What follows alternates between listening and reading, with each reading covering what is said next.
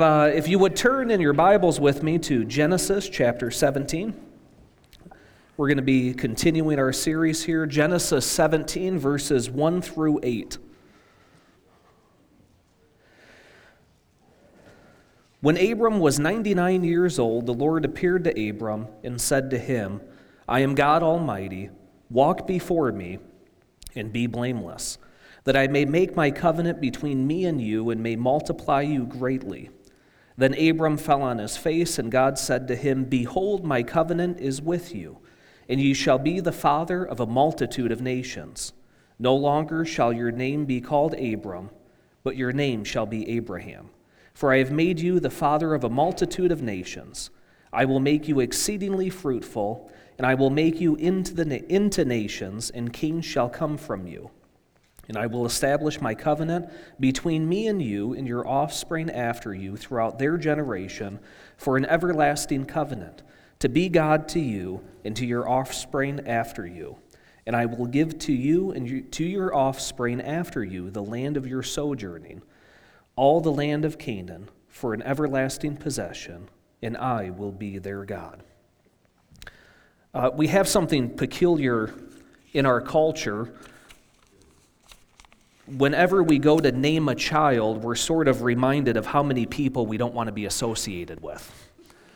If you've ever gone through that process of naming your child, you kind of set up the list and you start to go through and you say, ooh, what about this name? No, I had a classmate and he was kind of weird, so I don't want to name my kid after him. Well, what about this name? Well, my cousin has already picked out that name for her child, so we can't take it. Well, what about this name? And you start to sort of narrow down what you would name your child. And what I found here in America, at least, is we tend to name our kids either after family members, or we tend to name our kids or try to name our kids a unique name. Has anyone ever done that? You want to name your kid a special, unique name that nobody else could ever possibly think of, and then what happens? Other people have thought of that very unique name. So when I was born, I had the name Joshua, and my parents thought, well, we don't know many Joshuas. That should be fairly unique. And as I grow up, as I get into middle school and high school, we had 6 other Joshuas just in my grade. And in fact, there was another one with a very similar name of mine. His was Joshua Anderson. Mine is Joshua Henderson. And so whenever the intercom would ask for one of us to come to the office, we would just go because it would be Joshua Anderson, please come to the office. We would both assume it was us and then get there and find out who it was. And then when we graduated, we thought, all right, there's enough of that. My sister-in-law ended up marrying him. So now he's in the family with a very similar name. So we always try to pick names that are unique, and we also try to pick names that have meaning. When we named our kids, Eden, Jude, and Esther, we picked out names that we felt had biblical meaning to them. For Eden, it was after the garden. That means delight. After Jude, it was the apostle, not the Beatles song. And then for Esther, it was after the queen. And so we named all of our kids what we thought were very special names. And then we went to Nigeria. And we met some children in Nigeria. If you think you have good names for your kid, they had names like Victory, Dominion. My best friend there, his shortened name is Chidi, but his full name, I can't pronounce it. He's never made me try, but its meaning is as the eagle flies. So, names are very important in our culture. We try to make them unique and we try to give them meaning. In the culture of Genesis, though, your name was directly tied to your destiny. So you didn't just pick a haphazard name that you thought was good. You might pick a name of one of your relatives or forefathers that you wanted to stay within the family, but you didn't just pick it because it sounded good. You picked it because it had meaning. It had eternal meaning. It had meaning on that person's life. And so with somebody like Abram, there's some irony to the meaning of his name. Terah named his son Abram because it means exalted father. So when Terah would have looked at his son and said, I want to name this boy Abram, he was thinking, I want this boy to go on and have children, and I want him to be such a good father that everybody would look to him as the father to model their lives after. But there's a problem. Abram might have that name, Exalted Father, but he's now 99 years old, and he's not a father. He's 99 years old, and he has the name Exalted Father with no kids to model his name after. 24 years after God has promised him a child. Now, what we see in chapter 16 is that he does have a child with Hagar, but now he is waiting for God's promise to be fulfilled with a child through Sarah. And so Abram has been waiting 24 years for this promise of multiple children, for this promise of a descendants that he can give this land to. And nothing has come about yet. And then one day God approaches. And if you look in this verse, it says, the Lord God approached Abram. And when he approaches Abram, he calls himself God Almighty. So two things you need to know about that. The first is that God gives himself one name but multiple titles.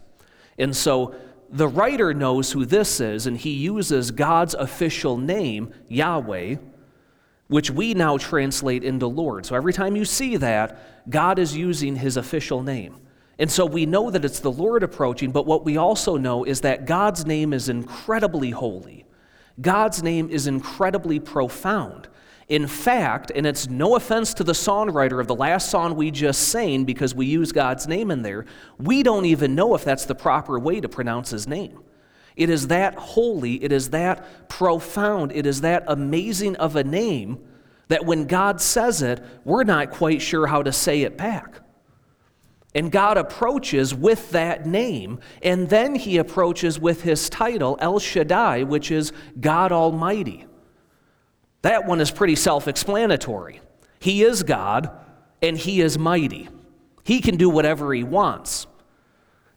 As we're through 17 chapters of Genesis, you have probably caught on. God can do whatever he wants to do. And so when he approaches Abram, he gives him this name, I am El Shaddai, I am God Almighty. And then he gives him this command, walk before me. And that's not a haphazard command. That is not just a random statement that he has given to Abram.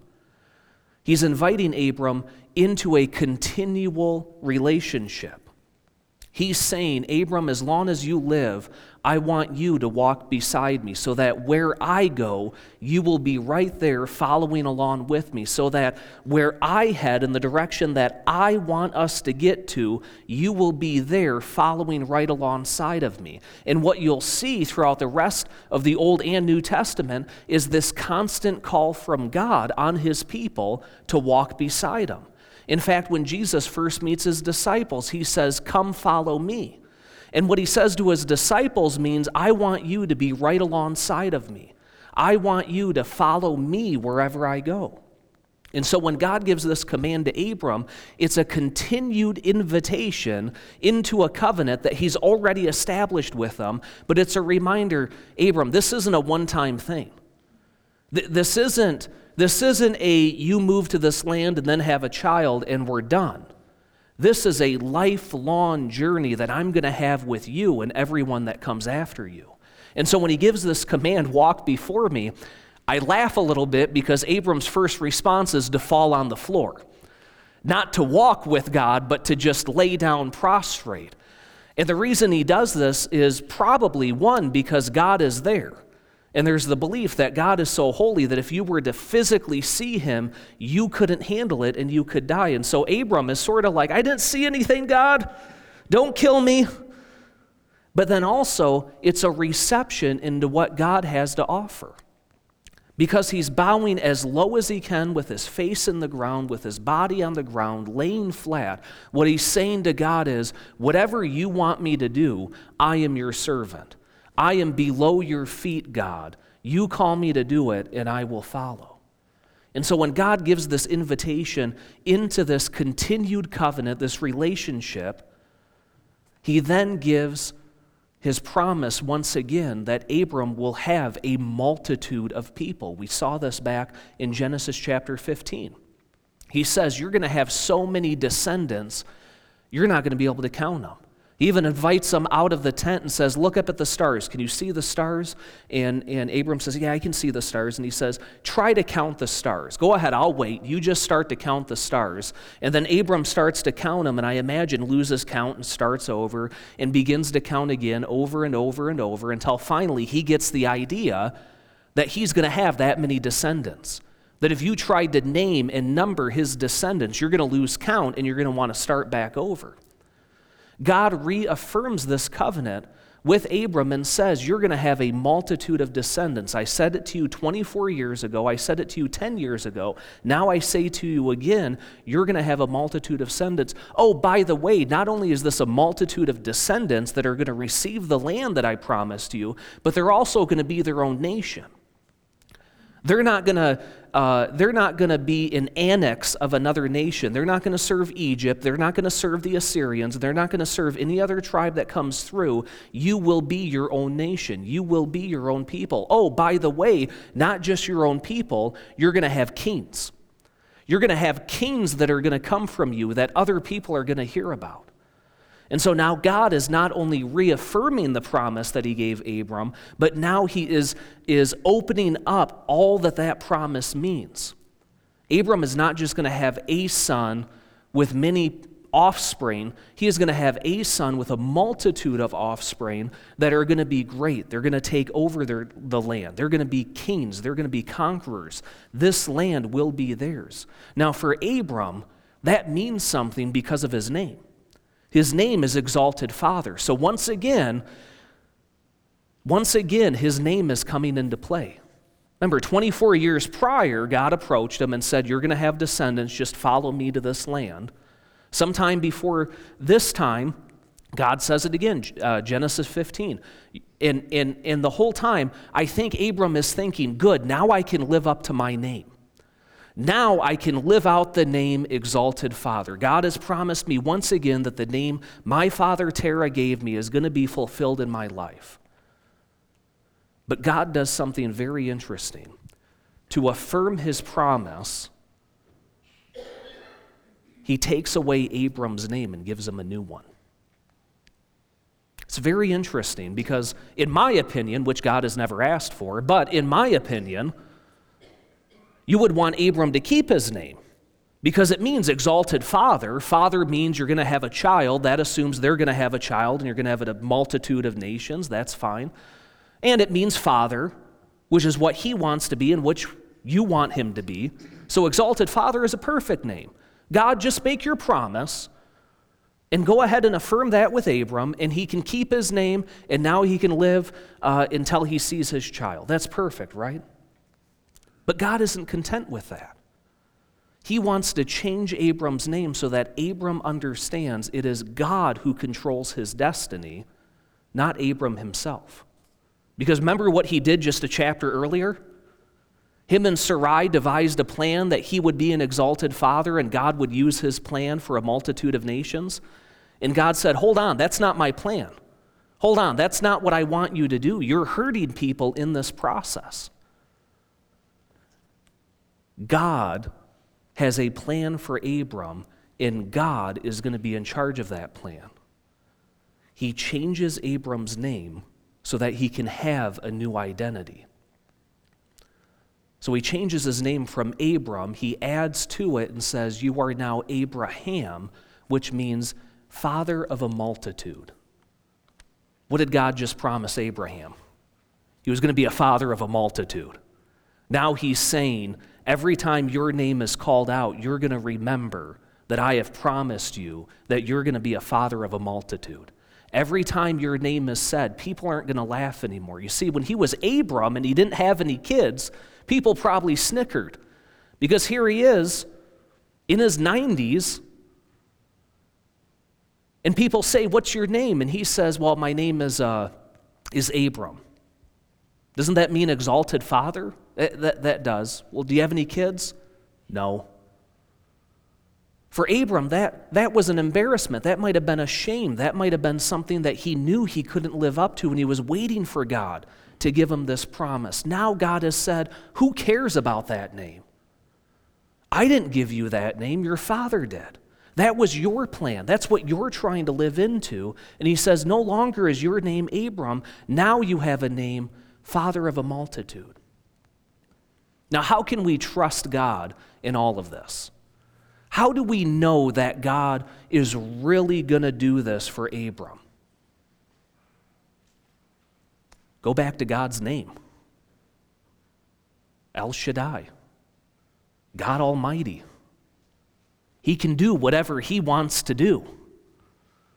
If he wants to make Abraham a multitude of nations, he can do it. How do we know he will do it? Because he has a name that's so holy that you can't even pronounce it correctly. He has a name so holy that people in the Old Testament are afraid to say it out loud. He has a name that is so holy, that is so set apart from the ways of this world, that when we're called into it, we have our lives changed. You see, God is not content leaving you where you are. We believe in this church that you can come as you are. You do not have to get cleaned up before you walk in these doors. In fact, what we would say is if you're waiting to get your life together before you walk into the doors of this church, you're doing it wrong. Because you can't get your life together. Only God can do that.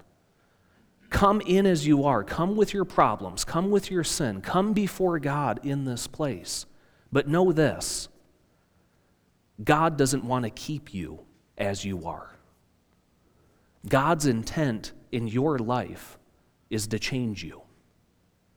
God has a different plan for your life than what you think you might have for your life. So when you're called into this place and you're called before God the Father, you're going to change.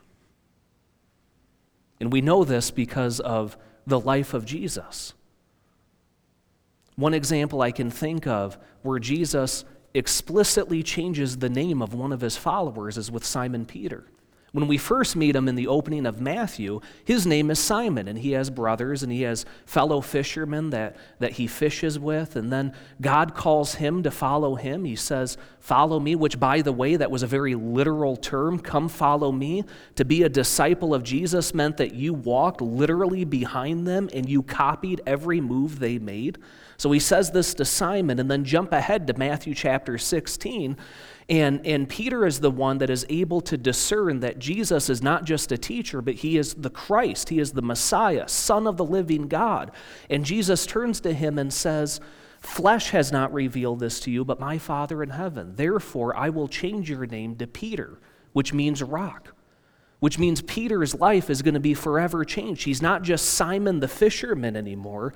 He is now Peter, the rock of the confession of who Jesus is. Jesus was not content to keep any of his disciples exactly how he found them. His calling in their life was to bring them closer to God and fill them with the Holy Spirit to do God's work. When you encounter the living God, he is not only going to call you to follow him, he is going to change your life.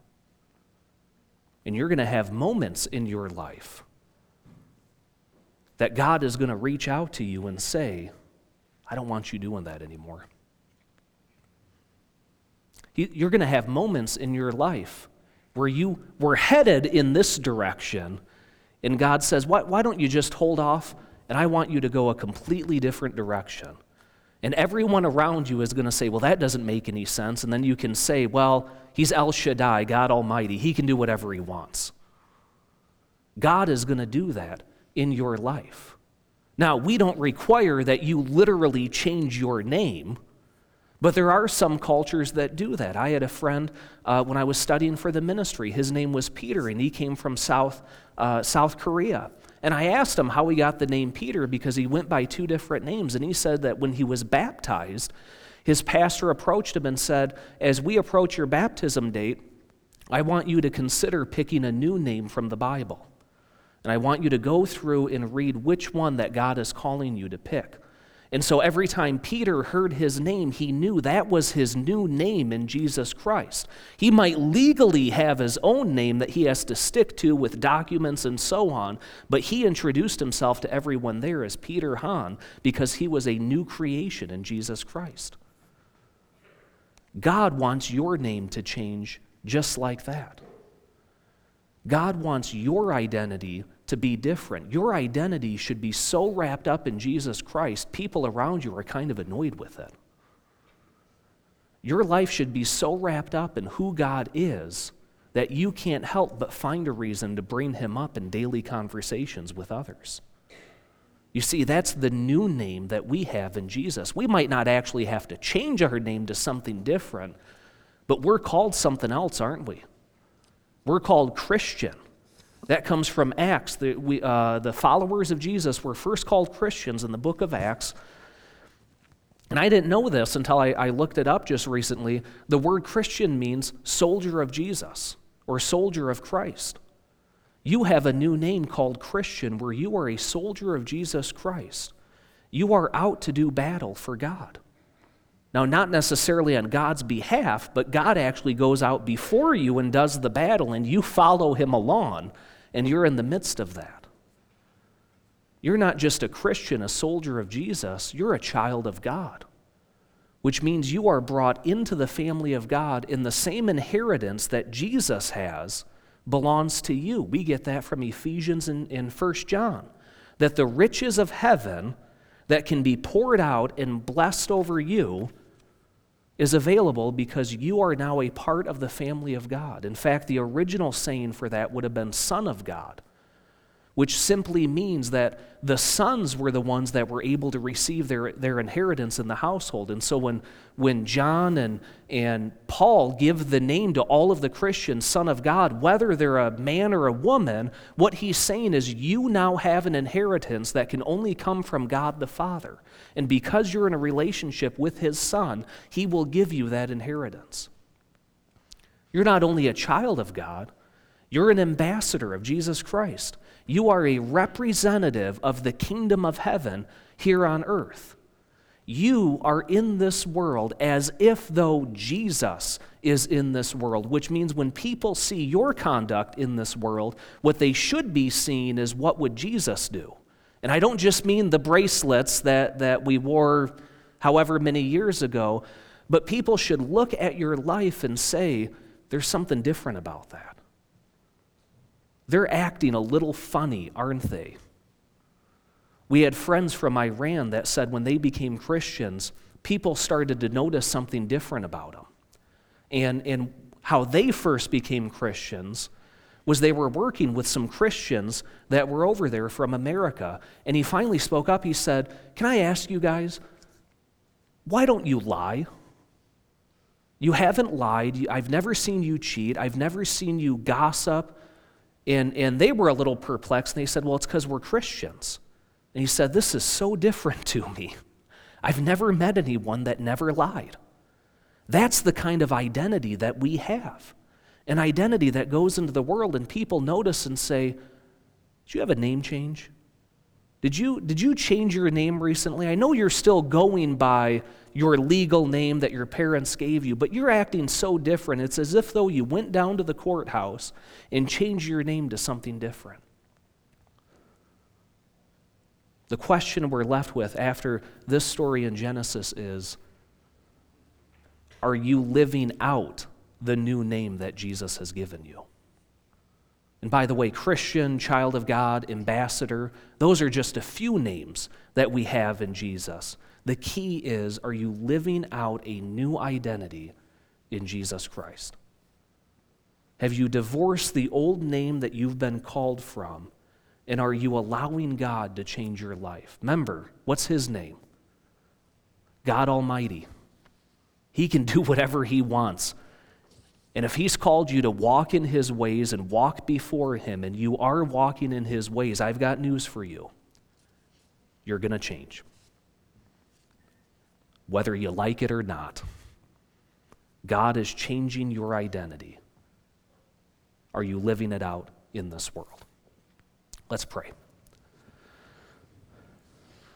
God, we thank you for the new identity that you give us in your Son, Jesus. We thank you, Holy Spirit, that you would bring that to us, that you would let us know that we are changed, that we are a new creation. So God, we pray as we leave this place, you would remind us of our new name in you. You would remind us of the life that you've called us into. And God, we pray that you would give us the strength to live out that life. We pray that we wouldn't feel a heavy burden, but that we would understand that your yoke is easy and your burden is light, and so what you've called us to do, you will empower us to do. But God, what we pray is that our new name would be known, not just in our lives, but in others around us, that they would know that we are a Christian, that we are your ambassador, that we are your child. Amen.